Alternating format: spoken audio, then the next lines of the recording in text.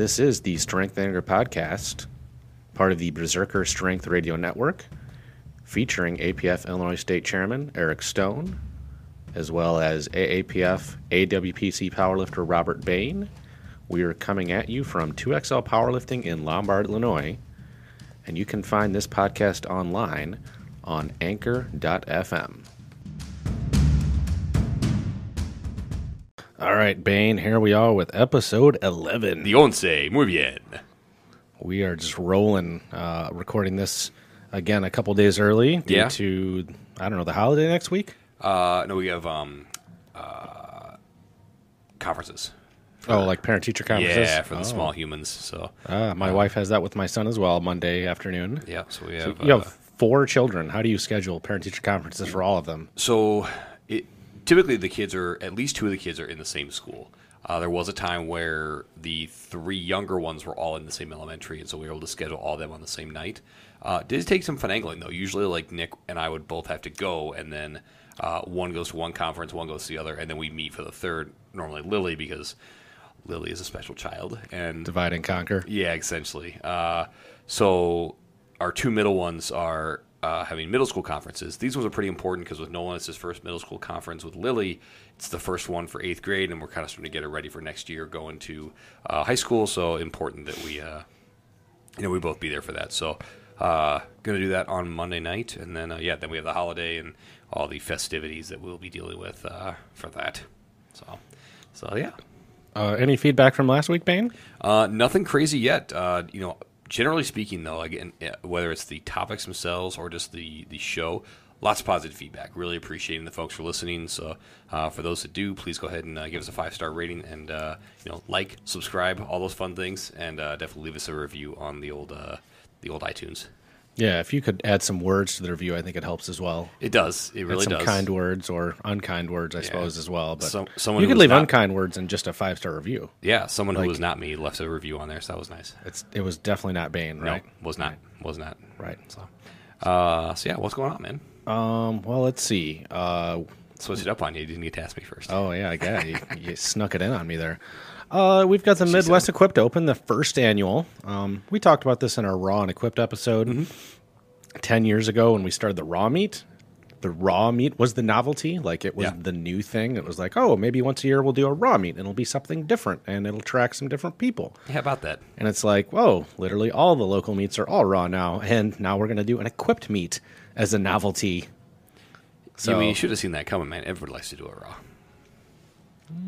Yeah, I mean, I can see that. Lifting too. Lifting, yeah.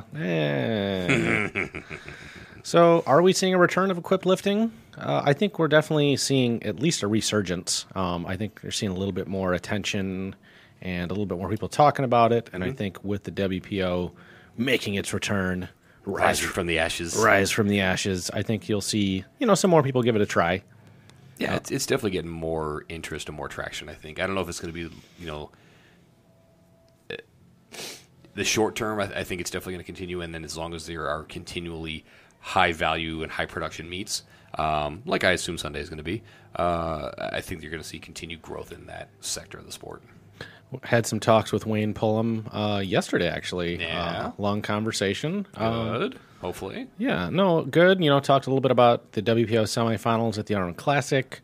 Talked about possible locations for the Super Open finals. Sweet. Plausibly back here in the Chicago area. We're still Sweet. Working on some details there. So once we have an announcement, we will make it. That's exciting. Hopefully they are looking for a good squat crew. So I believe, or spotter crew, I should say. I believe they are. Sweet. I know some guys. What's going on with you, Bain, other than parent-teacher conferences? As parent-teacher conferences, doing the work stuff, we're kind of winding down busy season and getting ready for the holidays. So typically there's 2 big seasons that kind of go on. There's the pre-Black Friday and then post-Black Friday. There is a rush for about 2 weeks of just retail freight that moves. So kind of dealing with all that and juggling the rest of life and schedules. And my wonderful daughter Lily, who is also a lifter, and you guys hear me talk about her quite a bit on the podcast. Her birthday is actually next Saturday, so she turns 14. Oh boy! Yeah, so we have reservations down at the Crab Cellar in the city. Never heard of that. So yeah, I was introduced by my good friends at Big Ed's Barbecue up in Waukegan, a place I usually go after I'm done training at the Monster Garage, and it is all you can eat king crab legs and prime burgers. And Wow. yeah, Lily and I are huge king crab legs fans. I do like king crab, but the shell's a little bit softer, and it is freaking hard to get into there. I almost kind of prefer snow crab just because it's easier to break the shell. So if you have scissors, it actually makes it way easier. So a lot of folks try to use the crackers, and you're right, it's very, very difficult. But scissors actually work very, like if you have kitchen shears. Do they give you scissors? They do, and they're also pre-cut. I mean, because I remember my wife and I, for our honeymoon, we were down in Florida, and I mean, it was really good. Don't get me wrong; it was fresh. Yeah. We each had some giant king crab, but I mean, it was like an hour-and-a-half meal. Oh yeah, for sure. And she and I plan on putting a serious hurting on this place. I actually called them just to say, hey, it's her birthday, And what's interesting, you have to prepay for your reservation. Wow, interesting. Yeah, so I, dropped the money. That was fine. That wasn't a huge deal. But I told them, I don't know if you're ready for the two of us. Like, we are going to eat some serious food. Like, oh, well, you got to finish your burger before you get your next round of crab. I'm like, I don't think you realize how large of a human being I may be and how much I love to eat and how much my child loves king crab legs. So just telling you, be prepared. So very excited about that. But that's what's going on in the world of the Banes. Okay. Since we're switching the order up, I'll go first with what is bullshit. What is bullshit? I got a real big one today that pisses me off every effing year. Go ahead. And that's daylight savings time. Daylight savings time? Daylight savings time is bullshit. Ben Franklin is rolling in his grave right now. Okay, first of all, we're not an agrarian society anymore. No one's working on the farms. And even if they are, they've got machines that can work at any time of the day. I just love that you use the term agrarian in our podcast. That's great. I just hate the fact that it is 4:30 in the afternoon and looks like it's 7 o'clock at night. It's pitch black outside. Basically. It's ridiculous. Stupid. I agree with that. Let's get rid of daylight savings time. It causes nothing but problems. I still have some clocks in my house that, I think one was still off from last year, and then it must have automatically changed, and now it's 2 hours off somehow. One of my either my microwave or oven is still off, and God only knows how to change those. Yeah. Daylight saving time sucks. It's stupid. Please, let's get rid of it. It's somebody at real Donald Trump and say, get rid of daylight savings time. It's the worst. It's so terrible. Oh, gosh. So that's Trust me, I know numbers. These are the worst numbers. It's the worst deal in history. So let's get rid of daylight savings time. Let's start a hashtag. What could it be? Hashtag cancel daylight savings time. Hashtag give me my fucking hour back. Yeah. Yeah. How about you, Bane? What's bullshit? So this is very timely for this time of year. Toys, and specifically toy shopping, is bullshit. I agree, but in the age of Amazon, isn't it just easy to just find it and order it? It is the idea that I will order something, and I'm all for it. I have a serious Amazon habit to the point that my wife gets a little worried about me. But the kids also get worried when there's not boxes arriving at the house almost daily. So they worry, did Dad lose his card? Is everything okay? Because I order stuff for work. I order stuff for the house. Sure. So, but what I despise about toy shopping is this is something that's going to end up in my home, and it will end up in pieces all over my home. Gosh, with 4 kids, I only have 2, and I was looking at my son's room today, and I'm like, I'm going to tell him that Santa's not bringing anything unless we take about half these toys and give them away. Right. We've had to do this with Nolan and Austin, especially the girls. So my daughter, my youngest daughter, Ella, she's 9. When we first bought our home, so this is a little bit of just the layout of our house. Upstairs, there are there's the master suite. There is another bedroom on the back side of the house, another one that stretches across the whole front of the house, and then another room that was basically meant as an office. It has French doors, but doesn't have a closet or anything like that. Lily actually ended up moving into that room. She just wanted her own space. She was becoming a teenager. Kind of get it. Kind of just forced her way in there. That was originally our toy room. Ella, technically by square footage, has the largest bedroom in the house, and has a walk-in closet. The only thing she doesn't have a bathroom. We have the ensuite bathroom in our room, and then we also have a walk-in closet in our bedroom. So. And then the nice thing for the boys is because they are on the back side of the house, just like us, that we also have 2 small balconies, one on my side and the one on their side. So the boys actually can open their back door, and they have a balcony they can go out on if they so choose. So Ella has this, bedroom, and I shit you not, you cannot walk to her bed I don't know how she goes to bed each night because of the amount of stuff, and most of it is toys. That's about how my son's room looks right now. And it is astonishing to me. And we're going on almost a year since I have seen the floor of my daughter's room. And this is part of it is parenting, part of it is just Ella being an asshole. And I mean, part of it is, two busy parents, 4 kids, and of course, and a partridge in a pear tree. I understand. But so we were talking about this tonight. The kids got me their lists for Christmas this week. And I love how my kids do it because they understand that I go from dad to director as soon as they give me stuff they want because I started looking at, the ROI on these things and I start asking questions about them. The ROI. I'm not going to lie. You've met Lily. Lily's a typical teenage girl. But when it came time to get her a phone, that girl flipped into full-on salesperson mode immediately. It was amazing. Part of it also was her just wrapping me around her little finger. But she actually was able to explain and articulate all the different things that she would be able to use the phone for in order to keep in touch with us, the safety aspects, all that. She did a really good job of that. So I expect the children to do similar things when they are giving me a list of things they want. So Nolan gives me this list, and it's itemized out. It's toys. It's different types of these toys, so there's different versions, of course. It is clothes with sizes. And then there is the electronics section. Oh, boy. Yeah. And I'm just sitting there looking at this, I'm like, if I went out and got all this stuff, I'm not going to lie, I would spend probably $5,000 on one kid. Whoa. And again, there's an iPhone on there, there's AirPods, he wants all this crap, right? And then, of course, it's so nice because he's like, and a MacBook for me and Ella to share. I'm like, bud, this thing is $2,000. Oh, just a MacBook. No biggie. Just, oh, God. So, yeah, toys and holiday shopping are bullshit. I kind of agree. My son's been asking for a Switch for a while. Yeah, don't do it. I've thought about maybe getting one for him and I to share because, frankly, I'd like a Switch. But I feel like maybe I should just wait a year because he just got a 3DS last year, and he's a little young. I would highly recommend, because I still stay a little bit on the video game thing, wait for the PS5 to come out. It's going to have a lot of these similar types of features the Switch is doing and way better standards. Let's add what is bullshit? PlayStation is bullshit. Oh, really? No, we're not buying a PlayStation player. Why is that? We're a Nintendo family, sir. Oh, gotcha. So gotcha. If we're going to buy anything, plus I like the fact that the Switch is portable, and you can put it on your TV. So maybe the PS5 could do that, but I still wouldn't buy it. Gotcha. Fake news. No, that actually sounds like real news that you're not going to buy it. So it's okay. Deal with the inferior technology. No big deal. Right, sure. But probably we'll wait a year anyways, and I think I'm going to tell Jacob that he just needs to clean his room out and keep it that way for a year, and then Santa will consider buying him a Switch next year. That's legit. I'll make sure to perpetuate that lie.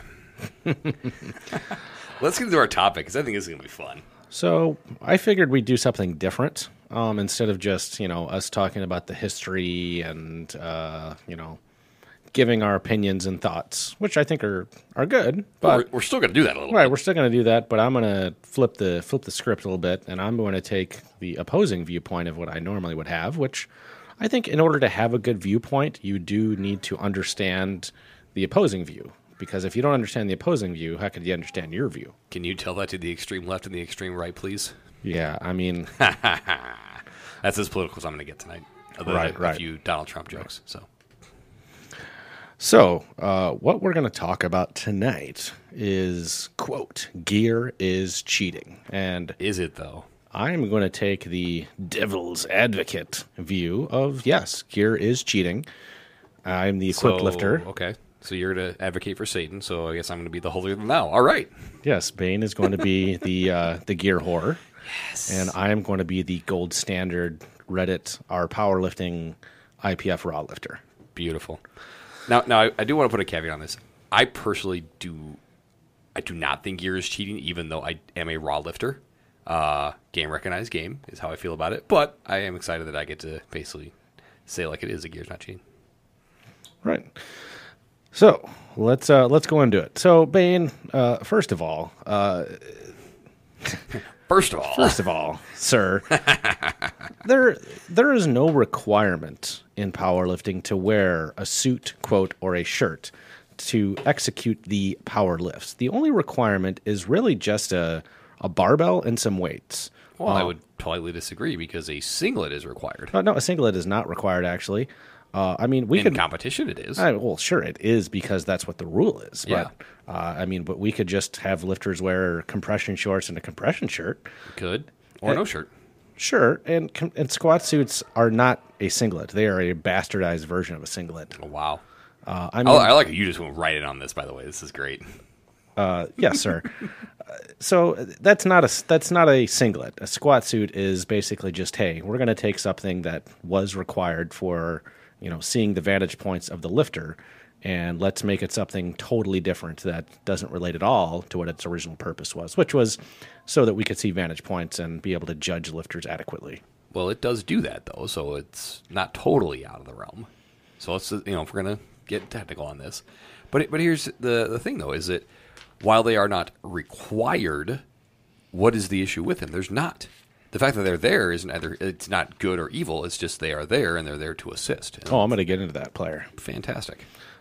Secondly, gear fundamentally changes the mechanics of all the lifts. Oh, let's go. The mechanics of the lifts are inherently different when you're competing, quote, competing geared versus real lifting, which is raw lifting, Okay. gold standard. I mean, I will agree that it does change the mechanics of the lift. squats become basically a good morning that breaks parallel. You're basically sitting your giant ass into the rebound of the material. You're sitting way back further than you ever were before. Mm-hmm. Why do you think Westside uses box squats?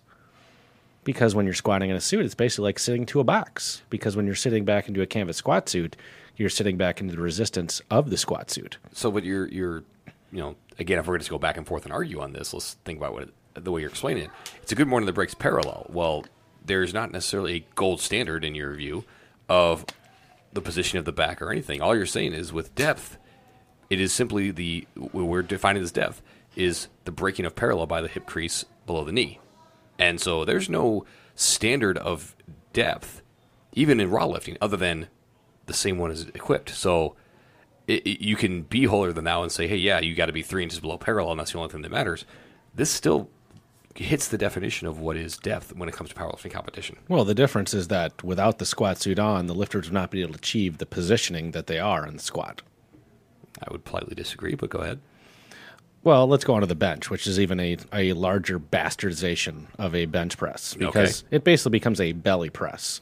It looks nothing like what you would see in a standard gym, whereas a bench press is taken to a standard gym, yeah. Well, any gym, any bench press under a standard definition because it becomes a belly bench. I mean, I've seen lifters where the bar literally almost goes into their belt and their giant bellies when they're benching with a bench shirt because it changes the mechanics of the lift so fundamentally, it no longer resembles a bench press. It, again, becomes a belly press. I'll point to a couple of folks that, like specifically where I would say that they're also doing the belly bench, and that's Julius Maddox and I forget what his actual name is, Thomas Davis, TD Smash. They do the same thing. I don't think they look like an equipped bencher, sir. They are doing a belly bench when they're bench pressing. Well, they just have a giant torso. And so it's going to be very, very, it may not be the exact same mechanics, but it's pretty similar as far as how they're doing the belly bench. Now, certainly the deadlift looks mostly similar, but that's because gear doesn't really help the deadlift, so it's mostly unaffected. So in that case, we're not going to bitch about the deadlift because it's, no big deal. Right. Well, yeah, because you can't gear a deadlift. You can't gear hard a deadlift like you can a squat or a bench. Fair. Now, let's go to the two most egregious bastardizations of the sport via the squat and deadlift in gear. And that would be A, the squat becomes so restrictive that lifters literally can't even achieve depth. A. B, even worse. Fake news. The lifters literally cannot bring the bar down to their chest because the bench shirts are so tight. What kind of bench is when a lifter literally can't... I've seen failed benches where lifters can't even touch their chest. Okay. So is that a lift? Well, no, it's a no lift. It's a failed lift. He just said so. So, take that. But how does it look to the general public when a lifter can't even get a bar to their chest? To the general public, and if I was thinking from the seat of somebody who's not, in any way experienced around the powerlifting world, squats being unable to achieve depth, I think where people will get a little, I don't say hung up on it, but you're not around the sport. If you can't achieve depth, Trust me, everybody understands that. You look at any gym anywhere in the country, everybody understands not achieving depth. So that's one thing. With the squat suit, again, you are able to achieve what is called a definition of depth. It may not be the raw definition of depth, but you can still achieve The gold standard. Politely disagree. The gold standard of depth is still just within the rules. Again, there is no standard of depth in any federation, period, end of discussion. It is simply the hip crease coming below the knee. And geared squats, no matter what, people can say they don't, but those that are passed are deemed that the hip crease has gotten below the knee by the side judge. Or geared lifters simply squat so high that the judges feel bad for them and eventually just give them a white light because, well, that's as low as they could go with the gear. We're not talking about record breakers here. We're talking about geared lifting, okay? So, and then the benches that fail because the bar can't touch the lifter's chest. I can see where some folks would get a little... Explain that to someone who's just watching this WPO lifting and the lifter fails because they can't touch their chest. They've got 600 pounds on the bar, but yet it doesn't fail because the lifter can't press it. It's failed because the bar can't touch their chest? And I'll be honest, that is a tough one to fight against because, hey, you should be able to use gravity, right, and just let it go. And I agreed earlier, gear does fundamentally change the mechanics of the lift. I also know plenty of folks that, trust me, the bar can come down when it's raw, it sure as shit ain't coming back up. And so, again, you look at failed lifts, and so it simply becomes different. And that's kind of where, most of my discussion about, where their gear is cheating or not. It is simply a different aspect of the sport. And so, comparing it to raw lifting, I get a lot of people are going to because that's the only way they have to compare. It is apples to boots. It is, cars to airplanes. It is totally, totally different. Other than you are moving weight. Now, looking at, explaining to a person, hey, you couldn't touch the chest. You're right, because the equipment that is made also to keep you safe, because it is so tight. Oh, sure, it's safety, right. Mm-hmm. We'll get to that. Yeah. Let's move on. Let's move on, okay. Multiply gear, first of all, it barely resembles the, quote, apparel that it's supposed to represent. So let's talk about, quote, squat suits, which originally was a singlet. And yes, I've listened to your History of Equipped episode, sir. Yes, it was a, tight polyester material that maybe gave it a little bit of support, similar like a knee sleeve. Okay. Oh, now you've got multiply canvas squat suits that look like something out of a BDSM, convention where there's literally laces. Literally nothing wrong with that. Laces, zippers, and Velcro. Is that a singlet? That is a apparatus used for lifting weight, good sir. So I'm curious if you're using the idea that, hey, it doesn't even resemble the apparel is supposed to represent. Talk to me about the cleats used in the 1800s when football first started and the cleats they use now. Talk to me about the gloves that those guys used, if they even used them, in baseball when Major League Baseball started, and the gloves they use now. The bats, hockey sticks. Talk about the advancements in that equipment. Well, yeah, but you can't play baseball without a bat or a glove. You can lift without a suit or a shirt. Well, you can play without a glove. You don't need to have one. Wouldn't be recommended, but you want to talk about raw. Yeah. Okay. But again, we're not going to talk. No one ever talks about the advancements in that equipment. Because those pieces of equipment are fundamental to the performance of the sport. A cleat is not. Well, certainly you have to have something that provides traction. Well, no, you don't. You could have a bare. I would say that's as close to, if you're looking at geared versus raw. I would say cleats are a regular man's version that's really close to that. Because then you've got different kinds of cleats, right? You've got moldeds, you've got replaceables, you have all that. Do the cleats actually provide propeller forces into the ground and make you run faster? Theoretically, if you're digging in hard enough. Mm-hmm. So let's talk about these canvas squat suits. Sure. Originally, the squat suits, the super suits of the 80s, they were made out of, a little bit less stretchy material than, say a Lycra, a stretchy material. Mm-hmm. Now you've got suits, and since the 90s, I suppose, you've had suits made out of canvas, which literally was coming from a boat sail. Okay. Taken off the boatyard and created into this, quote, squat suit. That's not a garment. That's not material. That's literally, a piece of non-stretch, from a sailboat that you've strapped into somebody that looks like a giant diaper. Okay. And let's go on to bench shirts. I mean, these open back bench shirts. By the way, catcher's equipment, none of that is apparel either. This is just stuff people are strapping on. Same thing with hockey goalie equipment. Well, yeah, but do you want to take a baseball to the head? There's no People used to. Safety. These open back bench shirts don't look like. Let's take one of those and just hold them up. Do they look anything like a shirt? And you've got something that, yeah, sure, it's got sleeves, and you put it on you. Sure. But it is not a shirt. It's got a collar, too. Yeah, it's got a 14-ply collar, super duper phenom. Yeah. I mean, and what's the difference between, these bench daddy, shirts, quote unquote, or the slingshot? Why not just use a slingshot? It's easier to use. You strap it across your chest. These open back bench shirts, basically the same, just made out of polyester material. Yeah. I'm not saying you can't. Just happens to be some of the rules that you can't. Okay, sure, yeah. I guess you're just following orders, comrade. Careful there, Haas. Somebody did watch The Devil Next Door. But no, do the shirts look like? No, it does not look like a shirt, but it doesn't necessarily have to. No one said that these things have to look like the shirt, the apparel that they are trying to resemble. No one ever said that is a rule.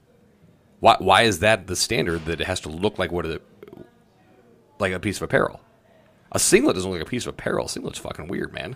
Well, yes, but a singlet's a standard piece of sporting equipment that's been used in wrestling and weightlifting and powerlifting for 50 years.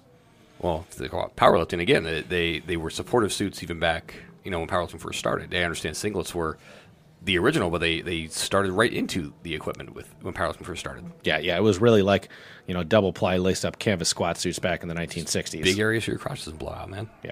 Continue on with your argument. Let's continue here. Yeah. So, what was let's talk about that history.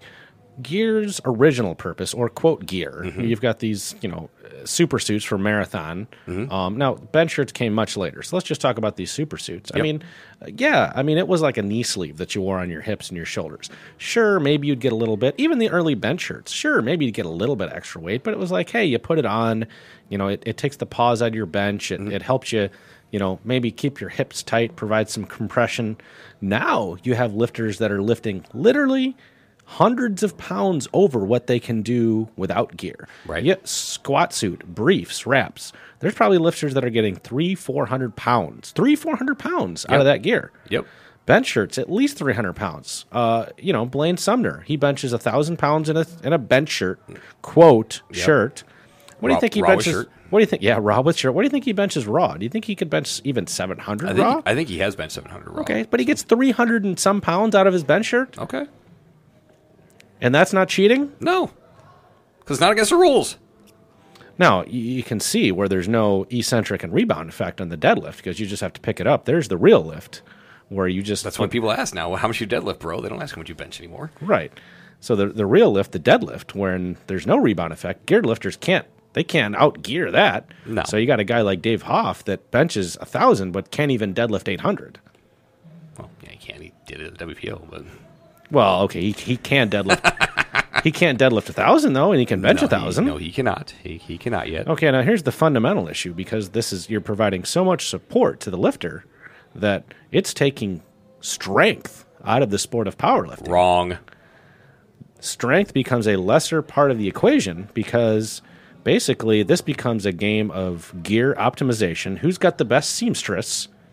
And who's got the best ability to have a crew to pull them into the tightest gear possible and to take their laces and go to their BDSM conference and tighten themselves up as tight as they can.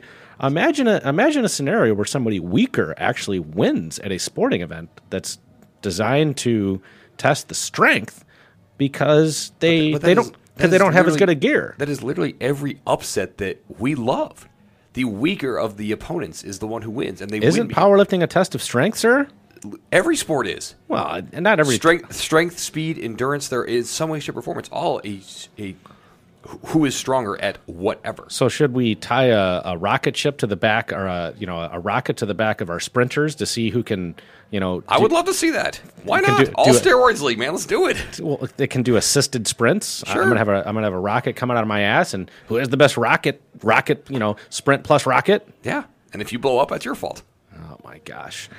Because again, let's look at, okay, so you use the argument that it becomes a game of gear optimization and manipulation. Who has the best seamstress, is what I said. And to me, what I equate that as is to me, it is no different than if you're running better routes, if you have better control of your body when you're playing football, if you are able to change direction at a better pace and better speed playing soccer, if you're able to, read the pitcher's tells better in the game of baseball, to me that is no different than utilizing the gear to maximize your list, whether you are stronger or not.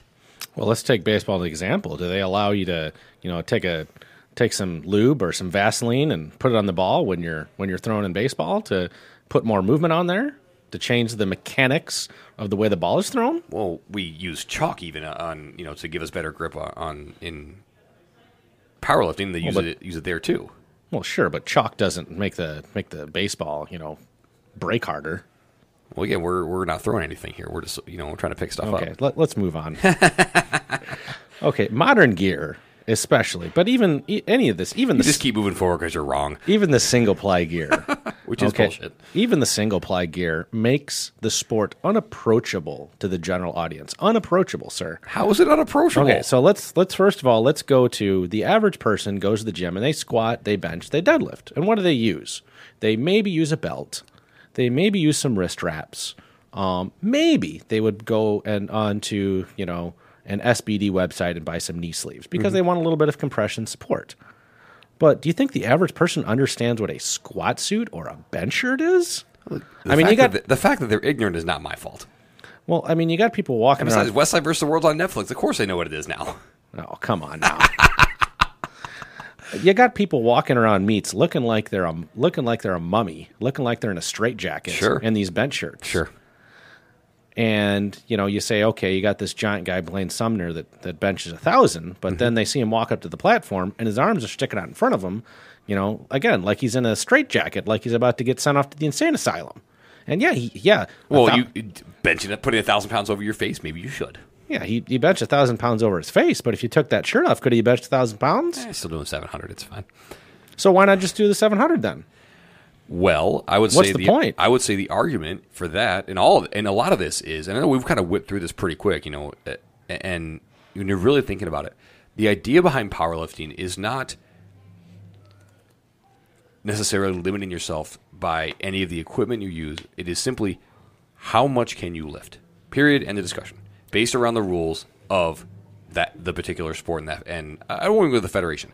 Based on the rules of the sport, which is the squat, the bench, and the deadlift.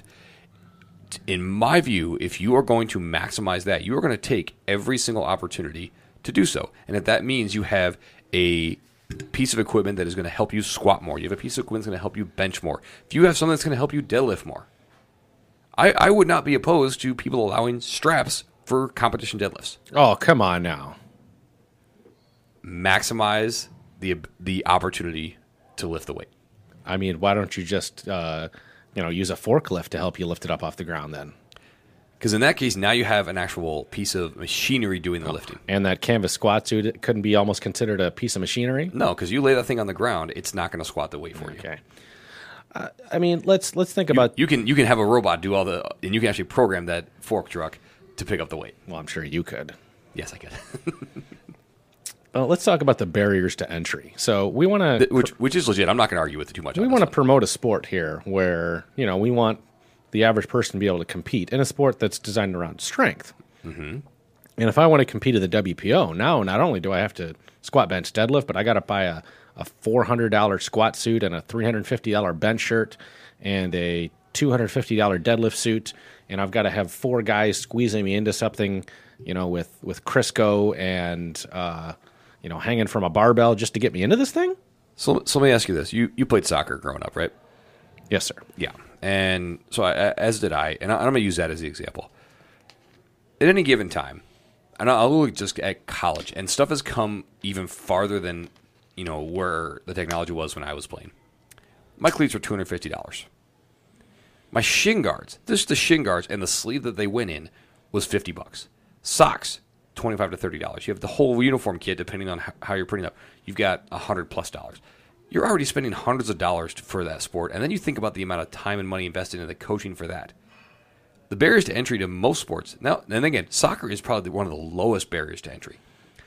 Look at a sport like baseball. How much do you spend on some of these, strontium bats that are $450 for this stupid bat? And these kids have 2 to 3 of them on these travel teams. But again, you can't even hit the ball without a bat. I understand that.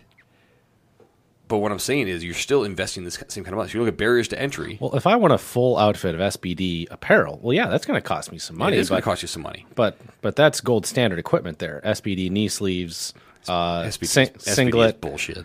Singlets, wrist wraps, and an adjustable SBD belt. That's gold standard. But you want me to spend money then on a canvas squat suit that I need, a dominatrix to get me into? Nothing wrong with that either. And if somebody asks you how much you bench, if you see somebody at the gym, Bane, and they say, how much do you bench? Yeah. Are you going to say, hey, yeah, I bench 300 pounds, but if I put this, odd-looking piece of polyester across my chest, then I can bench 500? What's that person going to think? And what do you say if you're an equipped lifter? Do you say, yeah, I can bench 300, but if I put this goofy thing across me and I have 4 people squeeze me into it, and I have a 20-second eccentric. To me, that is the better conversation starter. You're looking at somebody who may or may not be interested in the sport, right? And you think about how all of us kind of got in. At some point, you're talking about a bench shirt, and I bench 500 pounds. Awesome, man. And then hey, I want to see it. Cool. And they see the whole process. Well, what's going on? This is a piece of conversation that I think is very important, because then you start talking about raw versus equipped. And to me, it makes a lot of sense that you see this. To your point, it is an anomaly. It is weird to see a bench shirt. And then they say, well, isn't that cheating? And then I say, no, it's not, because guess what? The lift fucking went up. The shirt itself is not lifting the weight. It does still take the person to lift the weight. Is the shirt assisting? I'm never going to deny it. Yes, it is. Yes, it is. But if the point of the sport is to lift the most weight, why would you limit yourself? Well, because you want to lift via the gold standard. Your gold standard is very tarnished, good sir. And the gold standard, by the way, has the U.S. in a whole bunch of fucking debt. So there. Let's move on to some other considerations. First of all, I can't wait for you to say this one. If you want powerlifting ever to get in the Olympics, do you think it's ever going to be equipped? I mean, come on now. So, interesting you say that, because IPF Open Worlds is going on right now. And you know what they have plastered all over their stuff right now? Is the IPF's affiliation with the IOC. Well, but they're not in the Olympics. They are not in the Olympics yet, but we're talking about Open Equipped Worlds. Sure. They've been talking about that for years, but if the IPF actually wants to get in the Olympics, if they just threw away all the gear and said, we're done with all that crap, and promoted the side of the sport that's been growing, which is their raw lifting. It is their raw lifting. They had 1,300 lifters at Raw Nationals. Yep. Clearly, that's the side of the sport that's been accepted by the general public of Instagram, which, as we know, is a very intelligent, wise population of individuals. And really, they run the world. They do. If you want them to get on board with you, then clearly you need to take off all the gear, you need to make it raw, and then it's very much more likely that you'll be accepted in the Olympics.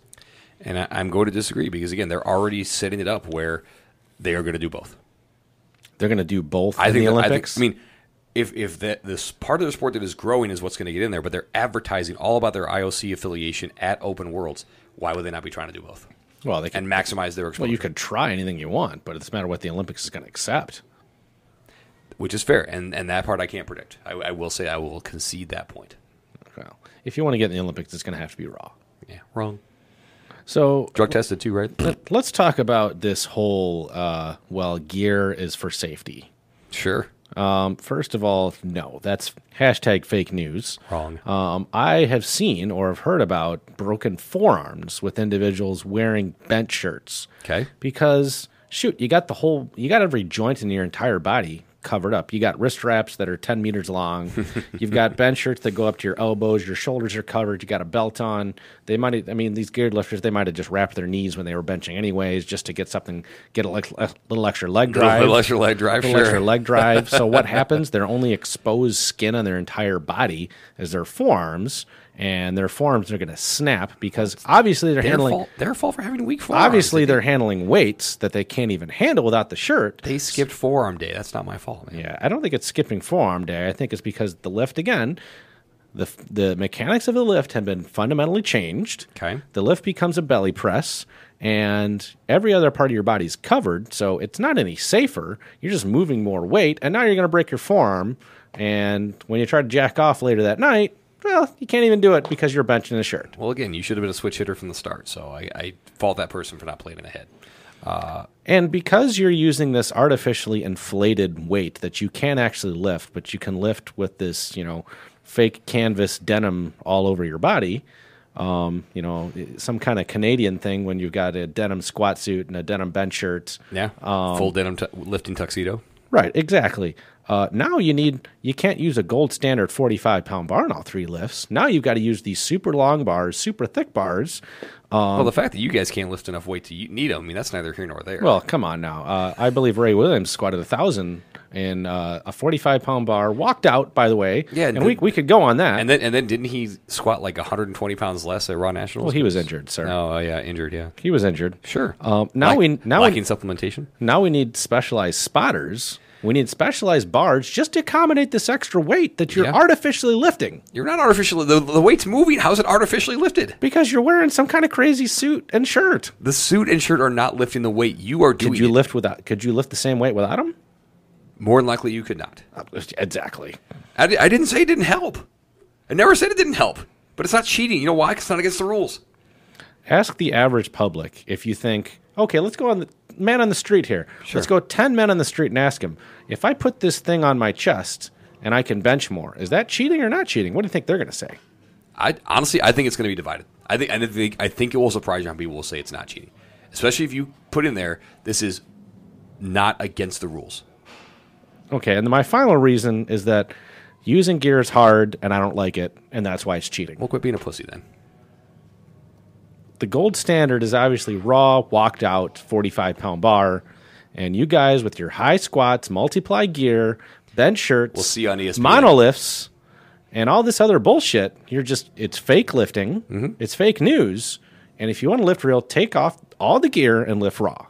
So you're telling me to lift naked. Are you coming on to me, sir? I am offended. No. I mean, clearly, you use the standard equipment that an average person would use, like a belt, wrist wraps, hey, maybe knee wraps, whatever. I'm neutral on that. Obviously, but the knee wraps help you lift more weight. Well, yes, but that's you're contradicting yourself already. That is just supportive of your joints. Oh, it's safety, right?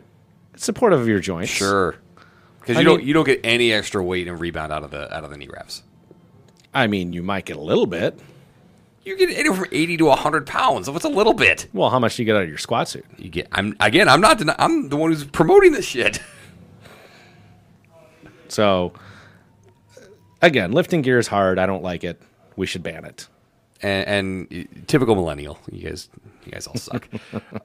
So obviously we have fun with all this. So let's go back through those because obviously I don't agree with any of those, but I think I did a good facsimile argument of that. I think you did a very good job, and so I applaud you for that, sir. And I think I did an okay job defending it. Not great, but it was okay. So. Yes, there is no requirement to wear a suit or a shirt. Mm-hmm. And I think I would agree with Bain that, of course, there's no requirement, but you can wear it. Equipped lifting has been a part of the sport since its beginning. Yeah. And so, you can lift wherever you want. But as Bain said, the goal is to lift as much weight as possible under the conditions that have been allowed in the sport. Yep. Yes, I would also agree that lifting in gear does change the mechanics of the lift. I would use the analogy that we used before of drag racing. Mm-hmm. So, street drag racing is raw. Stock car is single ply, which is bullshit. It is bullshit. And multiply is funny car. Yeah. And it's funny. Yeah. I mean, it does look funny, and no doubt. I mean, sure, a squat suit and an open back bench shirt, they don't look that much like what they originally were intended to be. But who cares? Honestly, neither is a funny car. Right, that doesn't look... I mean, stock cars, do they look like actual stock cars anymore? No. And they're not actual stock cars anymore. And here's the thing, too, is... Does a football player, when they're wearing a helmet and shoulder pads, look anything like the leather stuff they wore, Hell no. 50 years ago or 75 years ago? But to your point, you make a great point with the car analogy, because a funny car, you look at that and you go... most folks can't wrap their head around everything that goes into the funny car. But you know what they can wrap their head around? 300 miles an hour. That's what they can get behind. That's what they can understand. And you know what people can understand? 1,272 pounds. Right, exactly. Yeah, jump I off. mean, there's no doubt that gear is not just supporting the lifter; it's allowing you to lift more weight. There's no doubt. Yeah, Now, I don't deny that. now that being said, there is an injury prevention standpoint to the compression element of gear. Now, the full-on gangster gear, less so. But I will say this: I've been around this sport a long time. If You there have old balls. if there was no gear, there are many masters lifters who would no longer lift. Blaine Sumner, one of them. We've mentioned Yeah. him.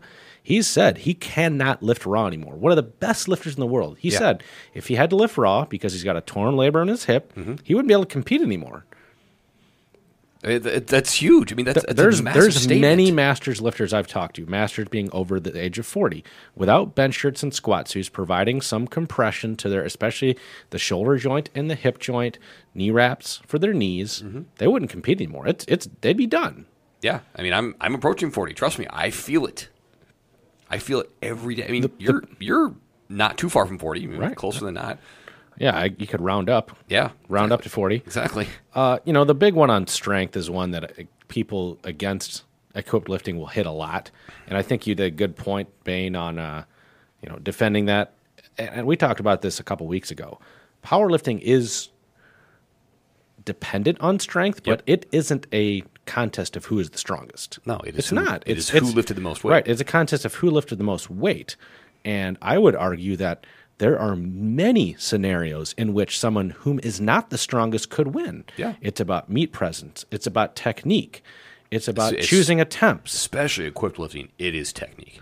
Right. But Your, even your any kind margin of for lifting, error is so much smaller. any kind of lifting, though. I mean, you could have two lifters that have maybe even the same strength level, but one will win because he chose better attempts. Yep. Because he had better strategy because he doesn't choke in the limelight.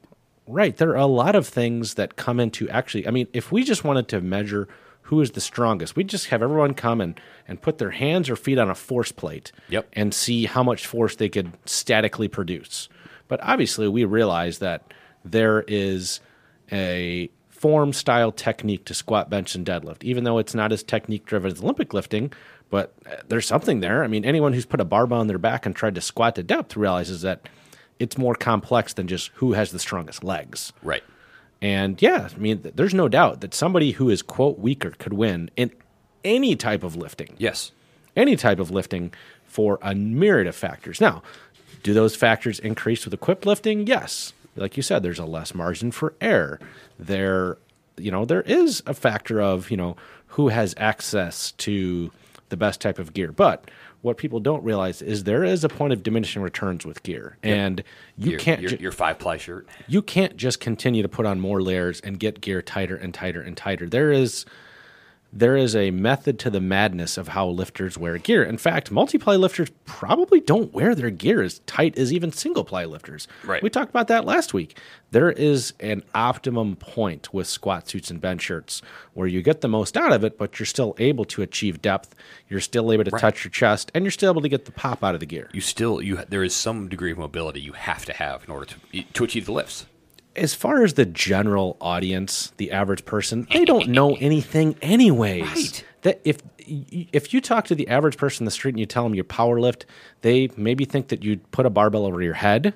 Most of them think you're a bodybuilder. Or yeah, that's exactly like right. Arnold? Right. They think that you're getting on stage oiled up in a Speedo and flexing. And Which they I ask just you do to that- flex. I Flex. just do that at home. Right. Yeah, what you and the wifey do on your own time, Bane, is your own No, your own it's business. only when I'm by myself. Okay, sure. And you get this. You got the question like, what do you lift? You know what? I don't even tell people anymore unless they really ask me because they don't. No one has any concept of anything really. Like you could say 700 pounds, 1,000 pounds. Yeah, they don't get it. If it's a family member, they're going to be happy for you anyway. Yep. And if it's someone you just know, Okay, let's be real here. If it's a family member, what's the first thing they say? Oh, don't hurt yourself. well, yeah, your 72-year-old aunt, of course. God. Well, and That's my fucking father-in-law. Every time. Every goddamn time. Sorry, Brad. Well, and other people, they probably have some uncle or some cousin that bench, 600 pounds in high school. Right, and they in were high school in their basement. Second team All-State. Right, and they football squatted player. 1,000, but now they just do leg press, leg extensions, and leg curls. Well, knee injuries, Right, they had a knee injury, and they used to leg press 1,200. They totally did. Totally did. So the average public doesn't know anything anyway, so it doesn't really matter. No. I actually, at my point on equipped lifting not being stuck with the Olympics, I actually think that's probably right. I think probably it's more likely that the IPF would get raw lifting in, but actually what is really more likely is the IPF would have to pucker up and kiss the ass of the IOC and then stick a bunch of money under the table if they wanted to get in the Olympics, because the IOC is one of the most corrupt organizations Oh, my God. in the world. And if you don't think there's corruption in sports, look at the scandal in soccer with the World FIFA, Cup. oh my God. I mean, there's so much corruption. There's so much exchanging of hands. I mean, and look at this. You look at the Qatari World Cup, the one that's coming up. Mm-hmm. The amount of money they exchange hands, and then the amount of people that have died because of it. 4,000 people have died during the construction of the stadiums for this fucking World Cup. Well, and by the way, every city that's had the Olympics ends up almost bankrupt because it doesn't do anything that it's supposed to do. No. Every country that does it, every city that does it, the only one that made it out okay was L.A. back. I think it was... Is it 84? I think it was 84, maybe late 88 70s, maybe. where like they had another location, they had to cancel. They came to L.A. last minute. L.A. already had all this stuff set up, so they didn't build anything new. They just used what they had, and they were able to actually come out ahead on it. And that's the one thing that they talk about is why, the 1994 World Cup is still the most profitable of all time, because we have the infrastructure already here. We don't need anything new except for like updated hotels.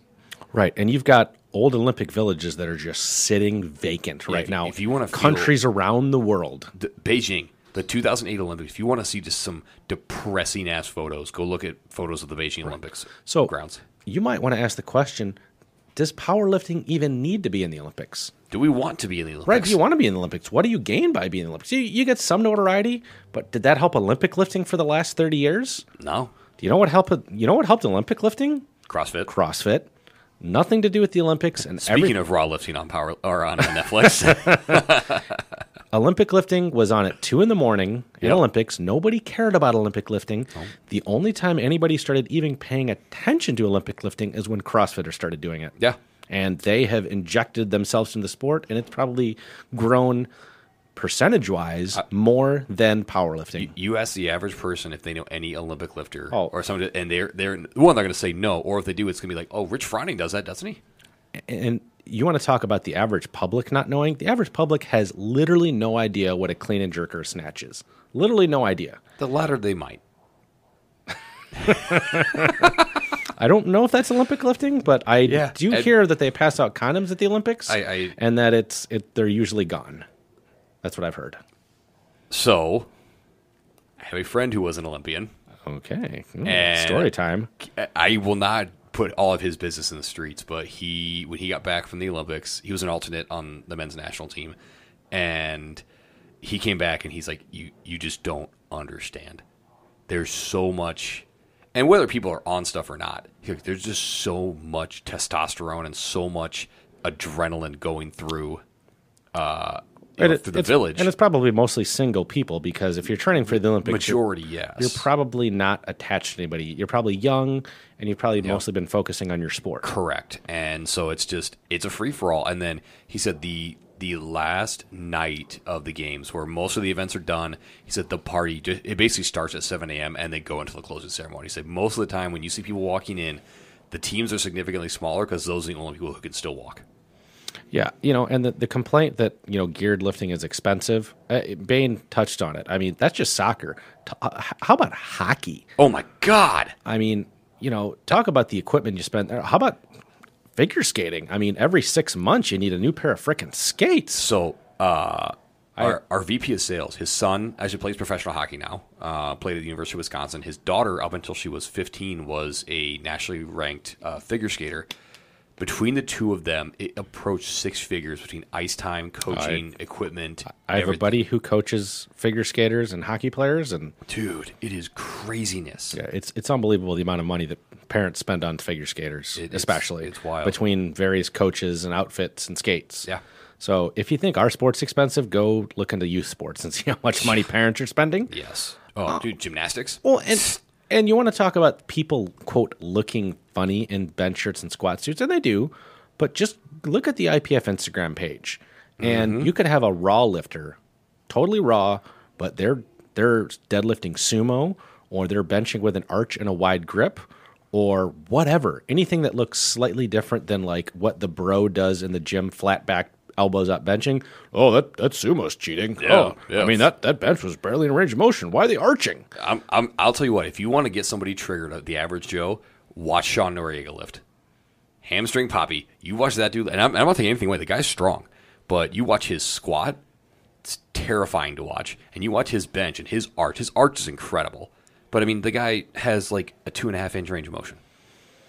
Right. So even if it was raw, the average public is going to bitch about it because of arching, because of wide grip, because of sumo, because of whatever. Exactly. They'll always whine. And people bitch about stuff no matter what. Look at the comment section on Facebook or Instagram. Yeah. In fact, look at 2XL's comment section on Instagram on their latest post. Right. Go ahead. At Larry Wheels. Right. Yeah. Yeah. By the way, I invented belt slams many years ago. I've been doing belt slams since before there was Instagram and Facebook. I've been slamming my belt and throwing down 25-pound plates. Just nobody videotaped it. So what you're saying is you are, in fact, a true influencer. Yeah, I don't know about that. But, I mean, I'm not slamming anything other than belts player. Hey. I did throw my keys down the garbage chute one time in college, and that was a real big ordeal because I had to go downstairs and dig my keys out of the garbage. Gross. I was throwing away trash, and I don't know. I think I had my keys in my hand. It was a bad scenario. Yeah, but you throw chairs too, from what I hear. I've thrown chairs. Yeah. I've thrown 25-pound plates. I've slammed belts. Just an angry man. Yeah. Now I just do it. Ironically. Ironic. Yeah, exactly. Perfect term. I do it ironically now. So that's my spiel on Gears cheating. We had talked about having in JJ_fitness13, but I think he's sad tonight. I don't think he wants to be in. I think I was probably a better adversary against myself than JJ would be. He needs a little bit more hair on his chest before he could debate me. We shaved it all off. You see when he took his shirt off tonight? Well, of course. I mean, he's talking about influencer. Right. So next week, love you, Joey. Yeah. Next week, we are going to do an interview. We're going to figure out some interview. Either we're going to do an in-person interview with somebody here from 2XL. Yep. We're going to get one of the people we've talked about on with my special, what is this thing? Little doodad. What is this called here? iRig 2. Oh. I'm going to figure it out with Engineer Howard. We're going to figure out how to get the levels right. Nice. Or we might have some other special guest that wants to do an interview with us. There's been some talk. Some folks been reaching out. Right. And we probably need the iRig for that as well. Oh, yeah. So we're going to do some kind of interview next week, and we've got a whole week and a half since we're recording this one a little bit earlier after the holiday. Any other thing else to add on cheating gear or anything else, Bane? Use all the gear, lift all the weights, and you know what? As we go into this Thanksgiving season, just take a look around, everybody around you. Just be very thankful. I just happen to have some friends who, unfortunately, they did lose some family members here very recently, and including one sitting across from me. And I know that's tough sometimes, that first holiday when you're sitting there and those individuals aren't able to share that memory with you. So hug the little ones a little tighter and just enjoy your families this holiday. Yeah, I mean, a lot to be thankful for, but it is tough when you get around the holidays, when you've lost some loved ones, when you've lost some people. But yeah, you can look around and enjoy the holidays when they are there. It's, as a parent with young kids, it can be kind of a hard hustle and bustle of like driving around and like making sure they behave and making sure they eat.